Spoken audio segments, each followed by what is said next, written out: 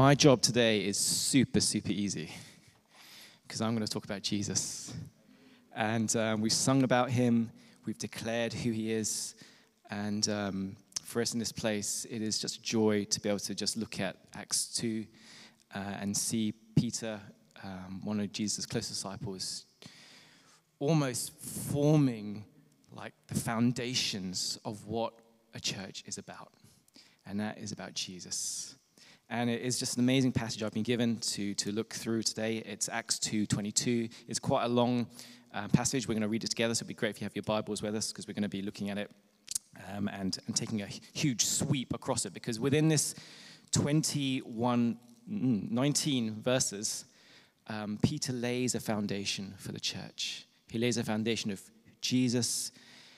He lays a foundation of what Jesus has done from when he came as a man through to his resurrection, through to his ascension, through to his glory and future. And for us as a church, when we think about what it means to be a church, what it means, what are the important things that we really focus on, again, Peter just reminds us that the first sermon that was ever preached, the first message that was spoken from the apostles to the wider community was about Jesus.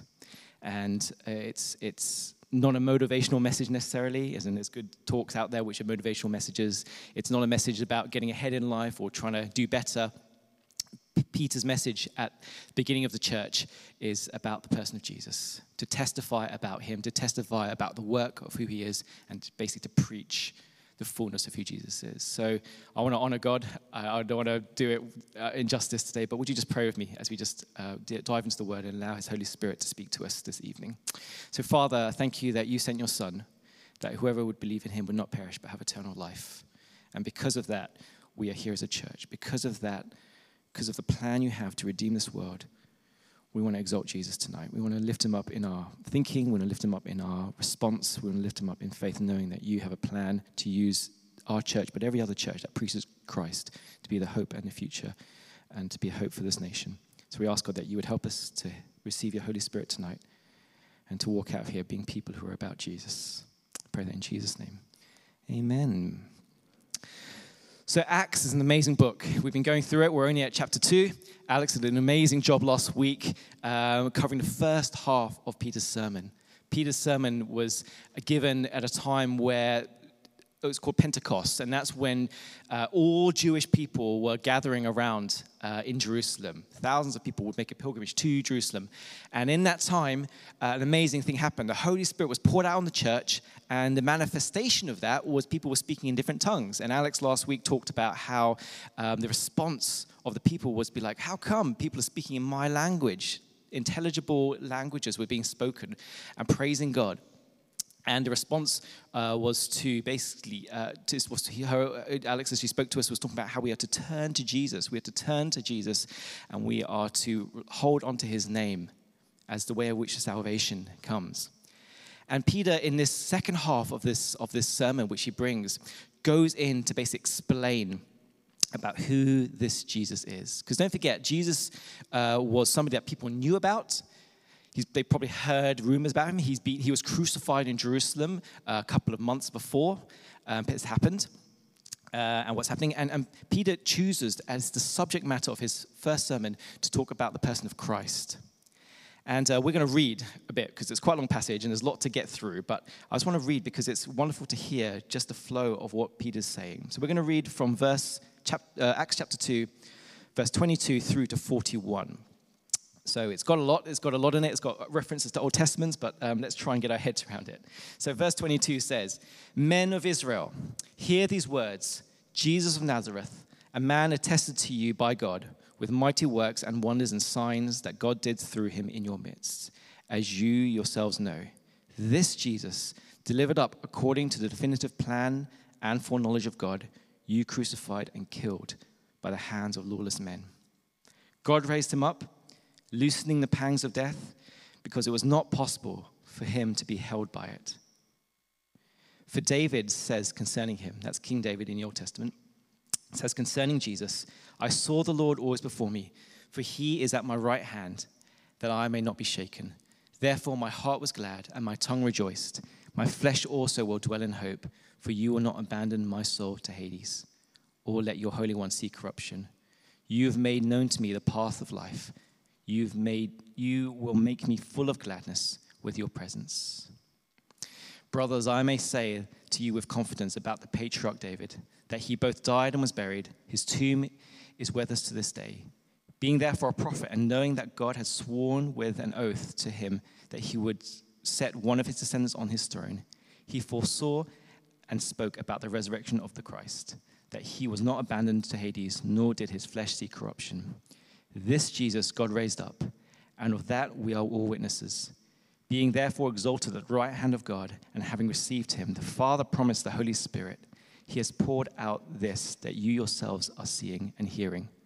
For David did not ascend into heaven, but he himself says, the Lord said to my Lord, sit at my right hand until I make your enemies your footstool. Let all the house of Israel therefore know for certain that God made him both Lord and Christ, this Jesus whom you crucified.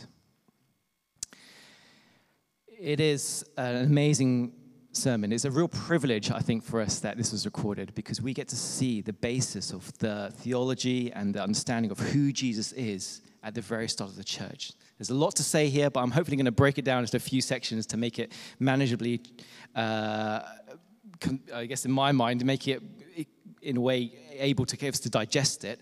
But I'm just going to cover a few things. We're going to talk about how Jesus is historical. He is a real person who reacted to real times. We're going to talk about Jesus, how he is risen from the dead. We're going to talk about how Jesus is our living hope.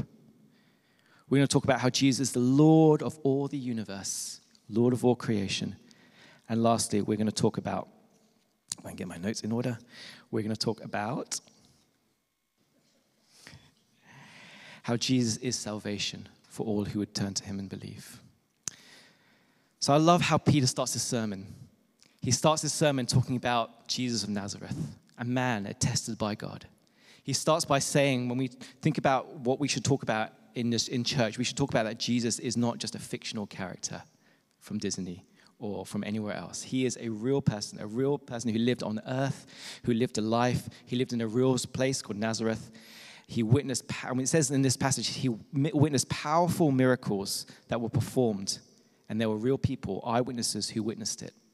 And I think about this sometimes because when we think about Jesus in this world and where we live right now in the 21st century, 2,000 years ago, if you talk to most people on the street, person of Jesus maybe is irrelevant.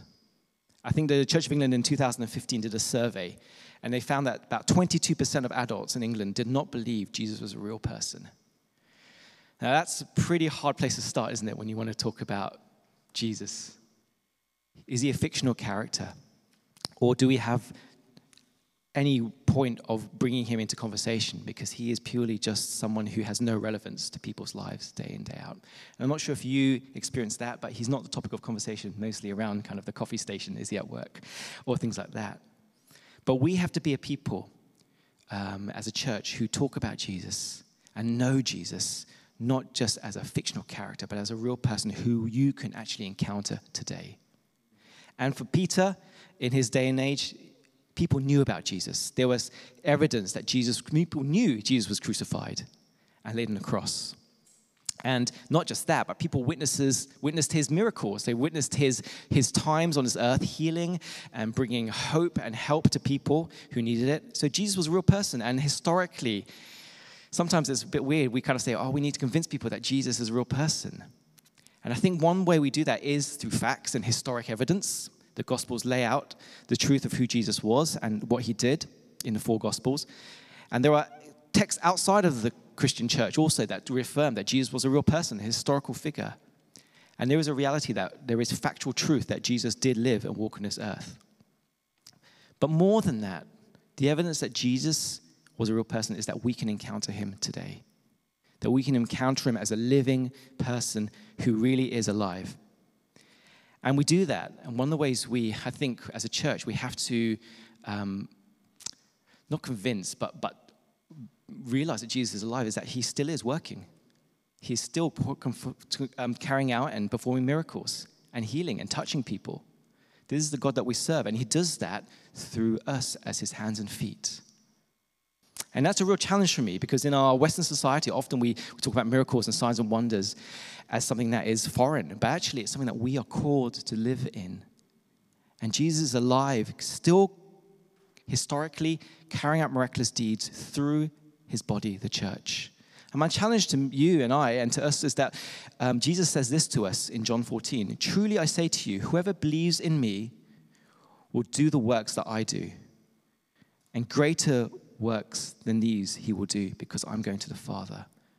So Jesus now calls us to be his hands and feet, to carry out miracles, to carry out signs and wonders, and to bring the person of Jesus, the hope that he is, just as Jesus did on the earth 2,000 years ago. He calls us to do that now as his church. And that's an amazing task, because it's supernatural. It's beyond my power or your power to do, and it requires faith to believe that you are still called to be his hands and feet, and to be the power of miracles and signs and wonders that he will work out through each one of us. I don't know about you, but that is what the early church experienced. Acts 5, Acts 14, verse 3, Acts 15, verse 12. God worked out miracles through his church to prove to people that Jesus was alive, that he was alive and living and working to bring attention to himself still. We're called to be a people where signs and wonders follow us. Not in a freaky way and kind of awkward way, but actually to testify about that Jesus is alive and he cares for people and he wants to heal people and he wants to see people saved and released and free. To testify about the goodness of God through signs and wonders. Jesus is historical, he's miraculous, and he calls you to be miraculous and to be his hands and feet. That's kind of the first part of what Peter talks about. He talks about how Jesus was this amazing God, this amazing man who carried out signs and wonders, and they were witnesses to him. But he was crucified. He was crucified. The central focus of Jesus' message is that this Jesus you crucified. There was a plan by men to destroy Jesus. There was a plan by men to destroy him, but there was also a plan by God to use his death for the salvation of the world. Peter says here in this verse, it says that Jesus was delivered up to sinful men and killed, but according to the definitive plan and foreknowledge of God, you crucified him. Jesus was involved. God was involved through the sacrifice of his son to redeem mankind. I love how salvation wasn't, Jesus' death wasn't an accidental, unfortunate event. It was a purposefully planned way in which God would bring salvation to the world. And Jesus does that by dying on the cross. But not only that, Peter says this, God raised him up. He loosened the pangs of death because it was not possible for Jesus to be held by it. It's not possible that God could be held by death. And he uses this psalm from Psalm 16, which David speaks beautifully about what it means that Jesus could not be held by death. I love it when you find verses in the Bible, Old Testament, which kind of relate to stuff in New Testament. I just think it's like just proves that God's purpose and plan wasn't accidental, but the foreknowledge of God was already in working through the Old Testament and working through his servants like King David. So if you were to read Psalm 16, and you were to read a whole of Psalm 16, and I think we did that this morning actually, we read Psalm 16 as a church, and it talks about, and Peter quotes it here, he quotes part of Psalm 16 and says that in a way, David was saying this psalm in a way to testify about the coming Jesus, about what he would do. You kind of think when you read Psalm 16, it's about me and it's about us. But actually, Peter says that the psalm is speaking about Jesus, about his coming. It talks about this. It says, he saw the Lord before him. He was at my right hand, and he will not be shaken. Therefore, my heart was glad and my tongue rejoiced. My flesh will also dwell in hope, for you will not abandon my soul to Hades, or you will let your Holy One see corruption. You have made known to me the path of life. You will make me full of gladness with your presence. So here, King David is prophesying that Jesus will he's testifying that the Lord will not be left in the grave. Jesus will not be left to die and be suffering in the grave. David prophesies here that there's going to be a resurrection, that he's not going to let God's not going to let his Holy One, that's Jesus, see corruption. And also he says and explains that David's lineage would continue through this Christ who would come, and that he would be the son of David. And that's one of the things that we're calling Jesus in a Jewish way. What the Jewish people were looking for was somebody of a descendant of David to become the Christ.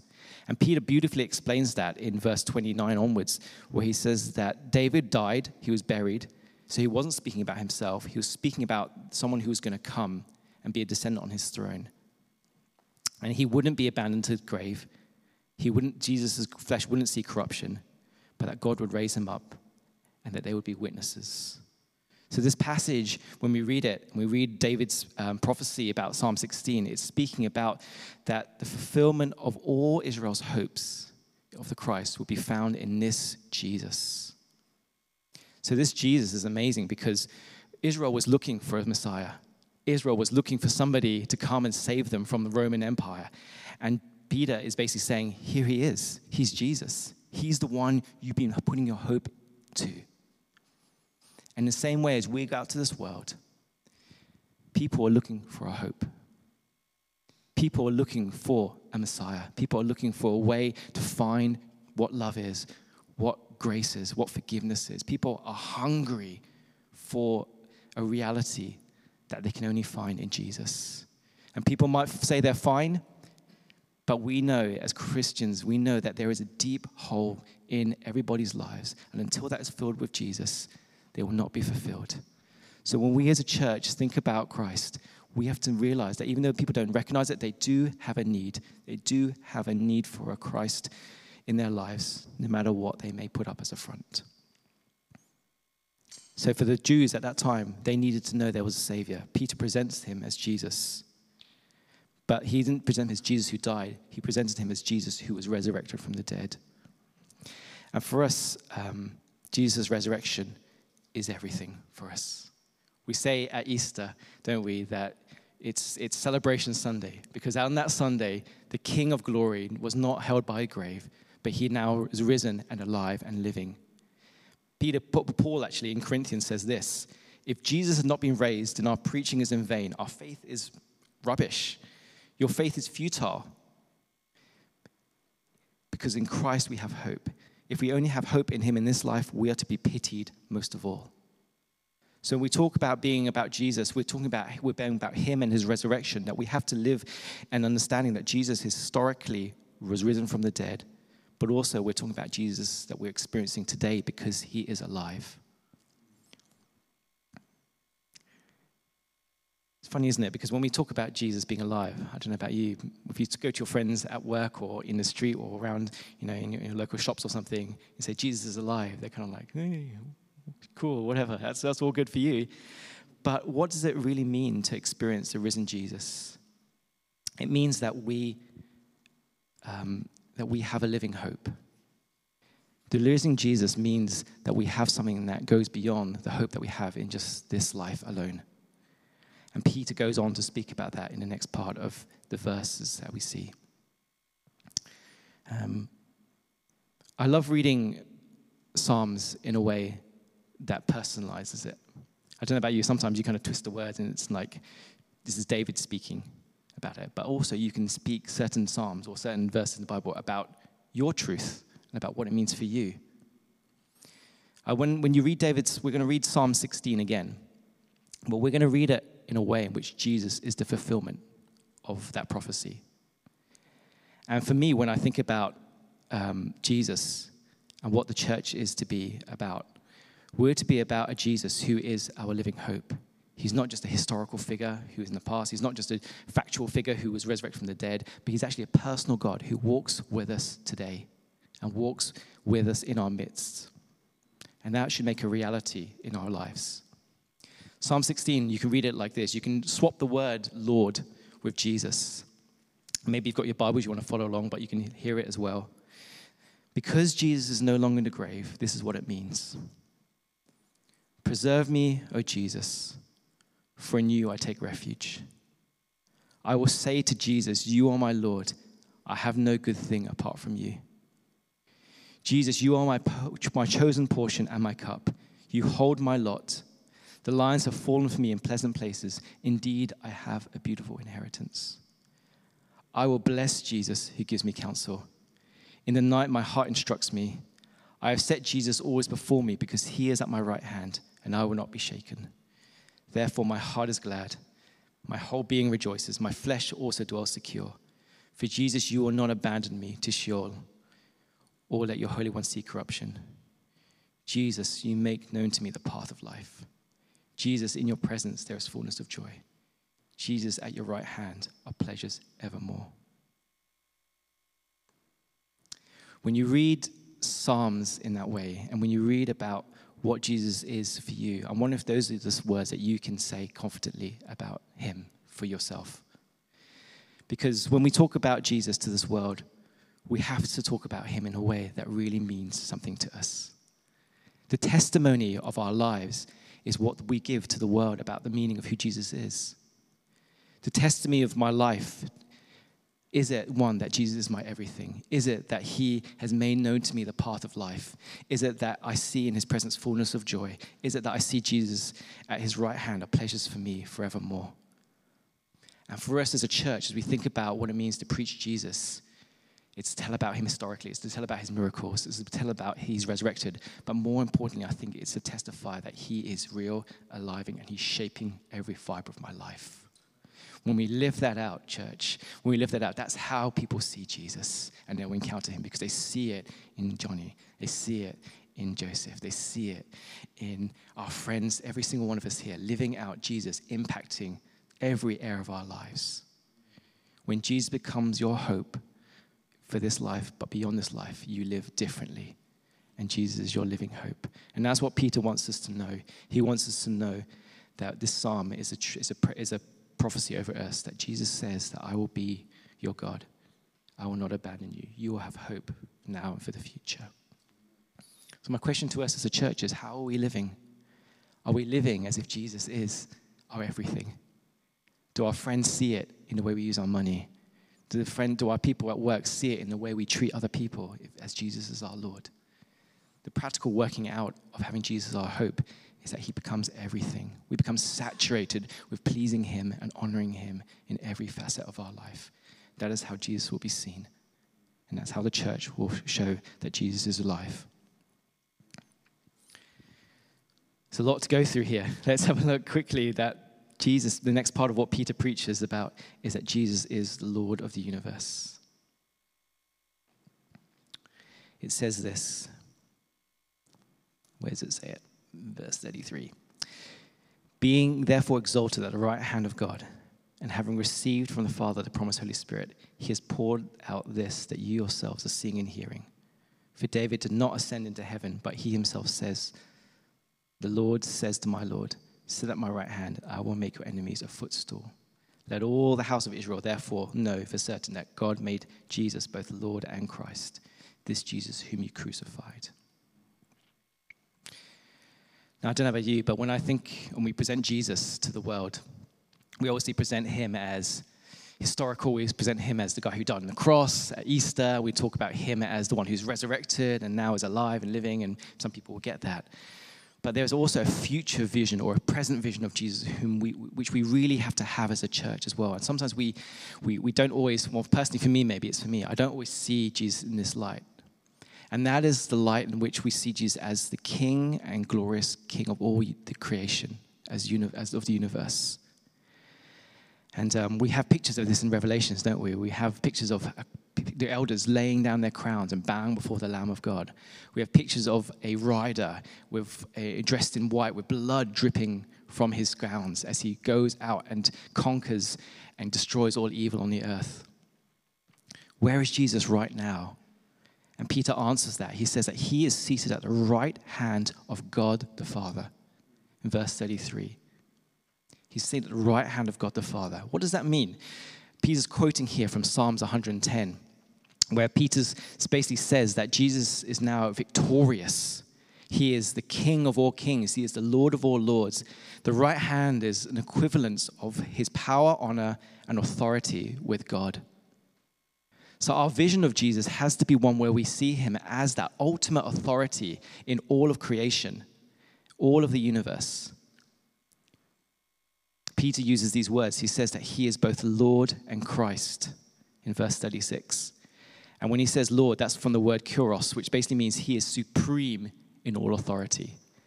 And when he uses the word Christ, it means he's the anointed one, the one who is like no other, the chosen one.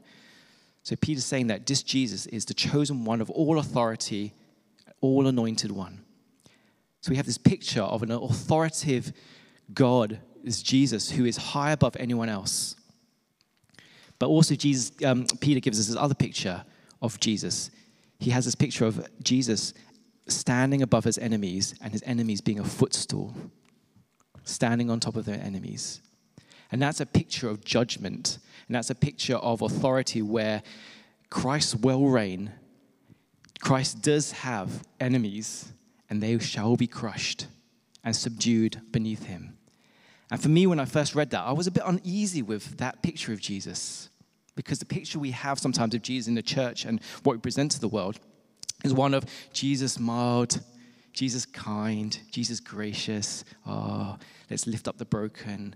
Let's do that. And he is all of those things. He is kindness and grace and love personified. But also there is an air of Jesus that he will be the judge, and he will bring a finality to evil, and he will bring justice and condemnation of all that is painful and horrible and evil in this world. There will be a day of judgment for all those who reject Jesus as the rightful King of glory.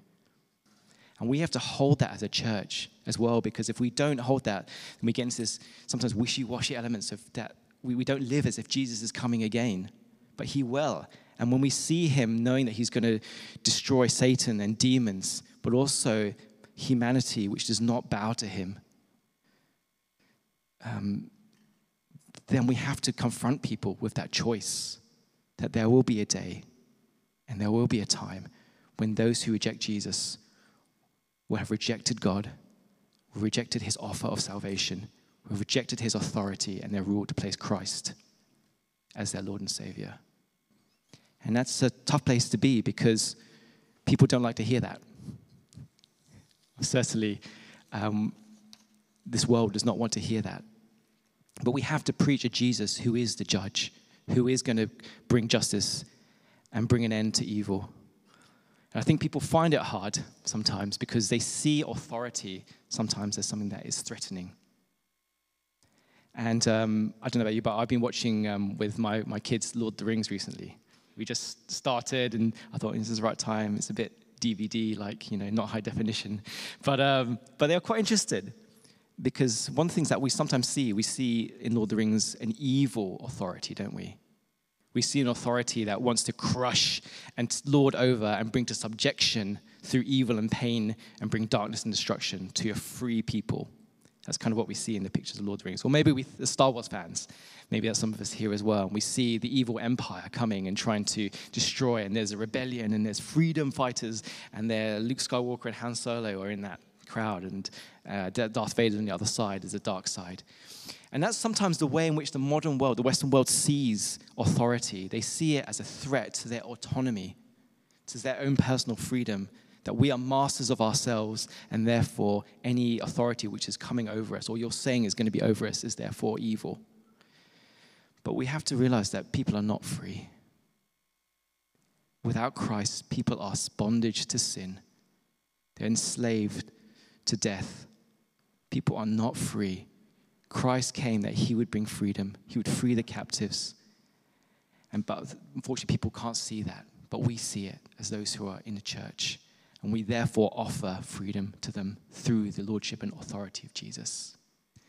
And Peter does that in this verse. He talks about how Jesus is the one who offers himself crucified. And people are cut to the heart because they see the Holy Spirit opens their eyes to see their need for him. I love Jesus because the way in which Jesus brings about freedom is not by crushing people. He does it by crushing himself. It is Jesus, is our Jesus who loves his enemies by offering forgiveness freely for those who would believe, even to those who crucified him. I love in Peter here, Peter says that this Jesus who is Lord and King is the ones that you crucified.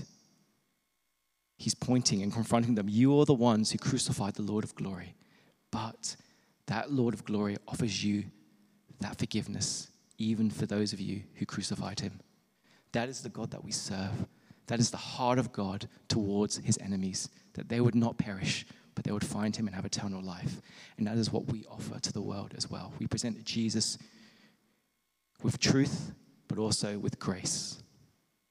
So we have to be that kind of people, the people who offer the reality of a judgment, but also the salvation that comes and the forgiveness that comes through him. So what is the outcome of what happens here? People are saved. People are cut to the heart. And they cry out, what shall we do? What shall we do? And at this point you think, wow, if only that would happen when I turn up at work tomorrow. And I talk about Jesus, and I live out Jesus, and I show him he's my treasure, and I talk about him as, one day there's going to be a judgment, but he offers you forgiveness. Wouldn't it be amazing suddenly that the Holy Spirit goes and the heart's illuminated? And that is what the Holy Spirit does here. He's sending us out as a people to preach his truth, to preach about who Jesus is, and allow him to change people's hearts, to allow them cut to the heart. Because salvation is his. Salvation belongs to our God who sits on the throne and to the Lamb. People repent in this passage.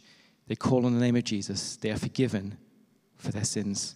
They receive the Holy Spirit that was promised. And that is what will happen when we preach Jesus faithfully. When we choose to bring who Jesus is to our world, people will be saved. People will be baptized in his name. People will find forgiveness for their sins. And that doesn't come through clever preaching, but being faithful and allowing the Holy Spirit to do his work of conviction and truth and bringing the reality of Jesus. So our call to us this evening, as we think about the fullness of who Jesus that Peter presents here, is a challenge. Will you live by faith and walk and ask for signs and wonders to testify that Jesus is alive today? Will you be his hands and feet? Will you speak about his resurrection from the dead and the hope that you are living in right now as it shapes and forms your life, your decisions, your choices? Will you live in a way that makes Jesus your treasure? He is my hope. In him I have no good thing. Apart from you, I have no good thing. Is that the testimony of your life to the world around you? Will you be brave and testify to the truth that judgment is coming for those who are outside of Christ, but grace and salvation is available for you now? Each one of us is called to bring that message to the places that God has called us. And would we pray with our knees on the ground for the Holy Spirit to be sent and to bring salvation and forgiveness and conviction to our loved ones and those whom God has called us to. That is what Peter is calling the church to be, a people about Jesus, and to live our lives in such a way that honors him. Would you pray with me as we close?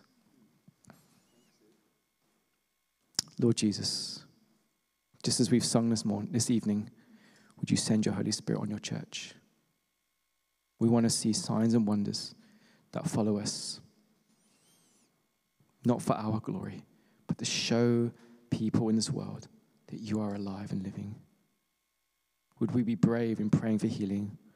Would we have words of knowledge that will release people to an awareness that there is a God who loves them?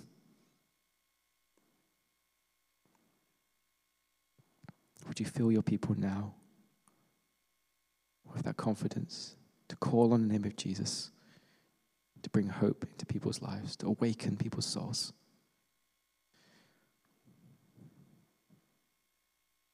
Lord, you are the Lord in Christ.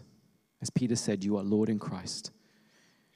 You are our Lord in Christ. Would we live in such a way that honors you and shows the world that you are our treasure? Give us the joy of making choices that you are sacrificial, so that the world will see that you are worth more than gold and silver, prestige, honor, because we're satisfied in you. Lord, may we have the privilege of being your witness. Would we have the privilege of seeing this city, seeing our friends, seeing our family come to Christ. But this nation too. Thank you, Lord Jesus, that you said that you came to seek and save the lost. Would we be on that mission, Lord? That you would come, bring salvation to this country. From this place, here in Forest Town Church, here in St. Albans, would your gospel go out? Would the truth of Jesus go into all the places that we will go into this week? And would we honor you? And would you bring salvation? In Jesus' name I pray. Amen.